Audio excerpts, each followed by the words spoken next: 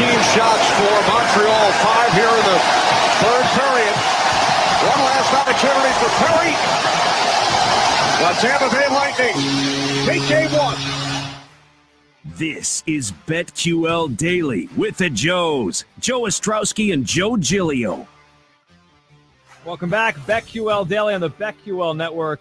Joe O, Joe G, and a ton to talk about, including the Euros, which have been incredible, and the Stanley Cup Finals, which continue tonight with a Game 2 between Tampa Bay and Montreal. And joining us now to talk about both of those things, our guy Michael Leboff of the Action Network. Leboff, the Lightning take it to the Canadiens in Game 1. It feels like everyone thinks this might be a short series. Are you on board there, or do you think Montreal might fight back here? It's hard to tell with the Canadiens just because they do a good job of, when they're on, of clogging things up and turning games into coin flips. But, the Lightning can play that way, too. They're definitely proven to be the most versatile team in probably the league. And I wouldn't be surprised if this thing ends in 4 right now. But, we are like creatures of what we just saw usually. And so we saw that with Game 5 of the Lightning's last series. They won 8-0. Everyone thought that the Islanders would run out of gas, and then the Islanders come back and win Game 6 3-2. So it's just, you just never know. I think right now, like, it does look like that the Canadiens probably don't have the right formula to beat the Lightning. When you think about how they beat the Knights, like the Knights score, when they score, it's like much more of a process kind of thing. The Lightning are incredible off the rush. Their defense did a great job jumping in, and then they didn't really give up much going the other way. So, the Canadiens are definitely up against it, but I would definitely not count them out yet. Were you able to bet the series? Did you completely recover from what happened to your Islanders? Boy, it was tough, man. I felt dead inside for a couple of days. But I didn't bet the series just because I actually bet the Canadiens at 50-1 in December before the season started. And let me tell you, like, you hear it all the time, good bets lose, bad bets win. For a long time, that looked like a really bad bet. Like, I could have got a much better number during the season because of the way the Canadiens played. So this was definitely not the way that I pictured that future going. The Canadiens roller coastering into the playoffs, and then all of a sudden clicking against the Leafs down 3-1. So I'm very fortunate to even be this far. So I didn't bet the series because of that, but I actually would have been a little bit closer on the Canadiens than the Lightning. But and then I did bet Montreal in Game 1, and then didn't win that one, obviously. Michael, stylistically, how does this thing have to go for Montreal to have a chance? Do they need to keep this low scoring and make sure it's a tightly contested game? Or do you think they can turn it on offensively and play that kind of game? Because it feels like it's a contrasting style series with the Lightning, getting out there, scoring, their great depth, and Montreal trying to keep this thing kind of close to the best. Yeah, I think it's basically Montreal has to do everything they can to keep the game as predictable and low event as possible. And the problem is, like, Game 1 was not that high event, like, till the end. Montreal did a pretty good job in the first period. Things went a little south in the second period quickly, but that's just what happens against this team. And the Lightning, like, we saw the Lightning win in the Islanders series. They won 8-0. They won 1-0, and they won a game like 4-2. Like, they can basically play. They'll see what you're going to do, and they'll be like, okay, well, we're better than you at that too. And that's what's frustrating. But the way that to make sure that you can stay in the series is by just sticking to what works for you and not trying to play. Try not to make it easy on Tampa Bay by taking penalties and opening the game up, because that's when you're going to get in trouble. So yeah, it's basically you got to clog everything up, play that 1-3-1 or 1-2-2 in the neutral zone.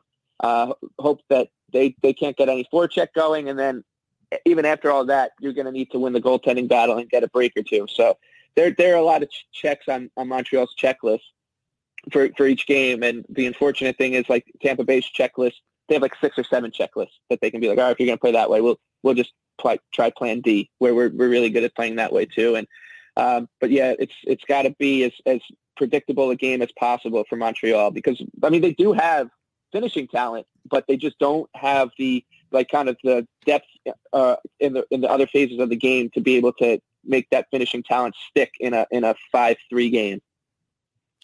Michael, let's talk about how we're going to bet tonight specifically. Some places move the total up to 5.5, but of course heavily juiced to the under. Game one, it was all about the star power, 3-point evening for Point and Kucherov. Any props that interest you? I always love the first goal scorer prop. I think, it's not a bet that it's much more of a, bet for fun, not a bet you should expect to win, but I always like looking for, guys who spend a lot of time in front of the net, guys who maybe run the second power play unit for most teams, or someone who's like the third wheel on a first line, because those numbers will usually be a little bit kind of depressed. And so for me, I really like, Shea Weber, I think at 25-1 is a good price for Montreal. He obviously can find his way. Considering that Eric Chernak was the first goal scorer for game one, it just goes to show you that these are, it can be anybody. But if I was picking one for Montreal, I think Weber 25-1 is my favorite price, and I'll probably play that maybe every game. Josh Anderson's price in Montreal is probably my second choice, and I like Ryan McDonough at 45-1 for Tampa Bay. Kind of he runs the second power play unit, and I know they don't really get much time, but he's just a very gifted defenseman. He can score. He's obviously much better suppressing chances than he is creating them, but he's 45-1. So it's just a fun, great price on him. But that's really it for the props for me. Other than that, I'll probably be looking to get in on the game through the money line at some point. Almost minus 200 there for the Lightning on the money line. It's a big number. Would you consider the goal line there minus 1.5? The game the other night was, a significant gap between the two teams. Would you consider that, or is that too much in a Stanley Cup final with Montreal, kind of facing desperation here? I think if you were to bet Tampa Bay, and you don't want to bet the juice, then the puck line's fine, because like you said, it's a desperation time. So even if it's 2-1, Luke Richardson, he'll have a pretty quick trigger finger on pulling the goalie to try to maximize as much 6-on-5 time. So, and also the Lightning, they can beat you 5-1. They just did it the other night. So it's still to me, the price, all the Lightning money line and derivative markets are still a little too high for me. But I do think it's worth noting, we saw this game close around 165 at some places for game one. So there was a chance that maybe we were all caught up in the Canadiens hype, because you think, all right, if the line moved up from game one, maybe the market's overreacting to the 5-1 loss in game one, and that probably isn't the case. It's probably just went to where it was supposed to be. It was probably a little bit of a overreaction of what Montreal just did against Vegas, and they probably got a little bit too much credit in the betting market for that series, and Lightning were a little bit disrespected, which is funny to hear for a team that was at minus 200. But to me, I think the price is it's for the money line. It's Montreal or nothing. The same thing with the derivatives. I wouldn't, if you want to go crazy, finding an alternate puck line on Tampa Bay might be fun. Minus 2.5 at better than 220 probably. But yeah, for me it'll be Montreal or nothing. Again, a lot of pain. This is BetQL Daily. Our guest, Michael Leboff, actionnetwork.com, on Twitter at The Big Lebowski. So, Michael, we've been talking about the Euros over the last couple of weeks, and you've been throwing out just some big prices, grabbing big numbers, and root for some chaos. Well, you got your chaos in the round of 16. How are you sitting with futures? Well, I'm sitting pretty good, right? I have the Czech Republic and Denmark both. I have the Czechs 150-1, and Denmark I got at 40-1 as they were about to beat Russia. So I'm really happy with that, how that settled. And but those are my only two. So it's all my eggs are in that basket. So I'll be rooting for more chaos in the other games too. But these tournaments, because they only come around once every 4 years, people just forget how much fun they are. You think soccer is not it's not a high event game. It's not that much fun to bet. But when it's game after game, and tournament soccer is just so much fun, especially when it gets to the knockout stages, and everyone just throws everything out the window when it's 2-1 in the 83rd minute. it's a lot of chaos, and that makes for a lot of fun betting. And you can really find some, if you bet against the grain a little bit and have like a little bit of an appetite for risk, like you can have a great time and make some money. And the ride is a lot of fun. And all of a sudden you're, on eBay looking for Czech Republic soccer jerseys.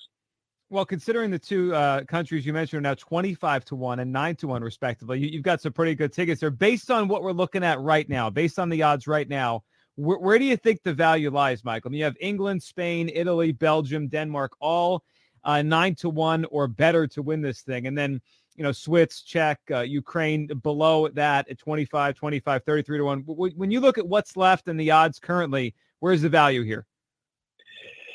Yeah, I think like you'd still want to go if you want to like bet a team towards the top. Like I think Spain maybe is at 3. I think they're at 320 or so, and at the DraftKings are interesting. And then like the Ukraine at 33-1 to me is fine too. And it's not going to win, but like they can beat England. It's a one game of soccer. Soccer's totally random, and at that point, then you're dealing with Denmark or the Czech Republic. So it's like if you want to go that route, like if you are still looking for the long shot, like I think the Ukraine at 33-1 is at least interesting. You might be able to roll over and get a better number, but instead, I don't know about taking that risk. Instead, I would just, the 33-1. If you don't have a ticket and you just want to jump back in on the ride, get back online, like why not? Like you're just asking them basically to beat England, and then all of a sudden you have to win 2 more games, and one of them will be against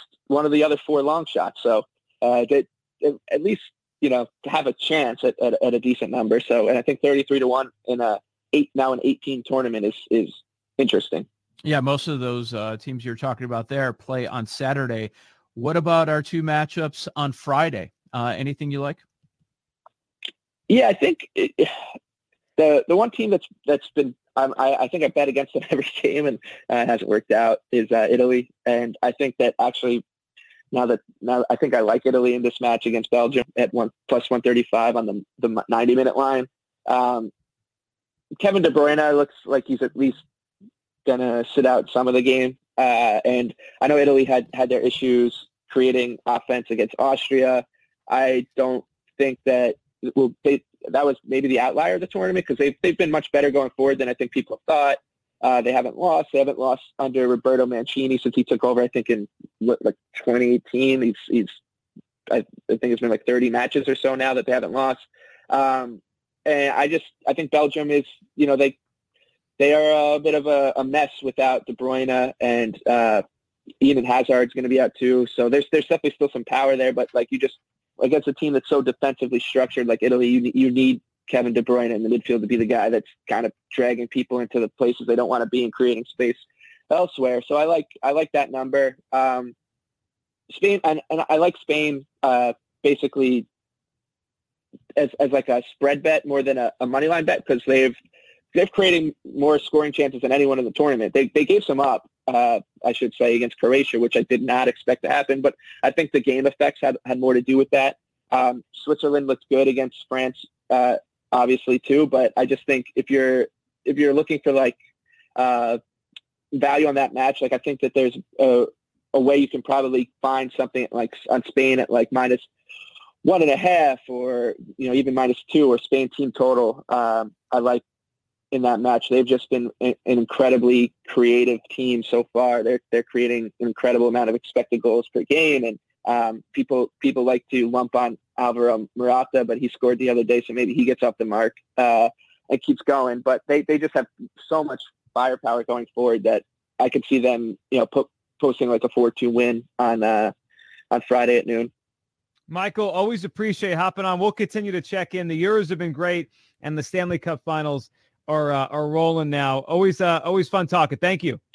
You too, guys. Good luck. There he goes, Michael Leboff of the Action. It sounds like he recovered okay with the Islanders losing. He's all right. Yeah, he bounced back. Yeah, there's money to be made. Good for him that the Euros are going on to distract a little bit. And he probably looks at it and says, okay, we've only got a few more hockey games to bet on this year. Yeah. Yeah. But if we talk to him on Saturday, though, I can't imagine. Yeah. I mean, he was ready to fly out to Vegas to watch his team play in the Stanley Cup Final. that you got to get over that. And he did. But the Euros have been great. I mean, this is my favorite part is just having it on. Like it's that one sport that's just kind of been on in these really weird and random times. It's great. I mean, our lives are going to be different in 2 weeks. Oh, I know. I'm gonna miss it. We're just going to do 3 hours of baseball every day. Yeah, between the basketball and hockey as well. We're breaking down run lines of the Royals and the Indians in a couple weeks. All right, on the other side, we got a lot to get into with some NFL. Let's look at the NFL Coach of the Year market. Who's going to win this thing? Where's the value? Joe O, Joe G, NFL Coach of the Year. We'll discuss it next on the BetQL Network.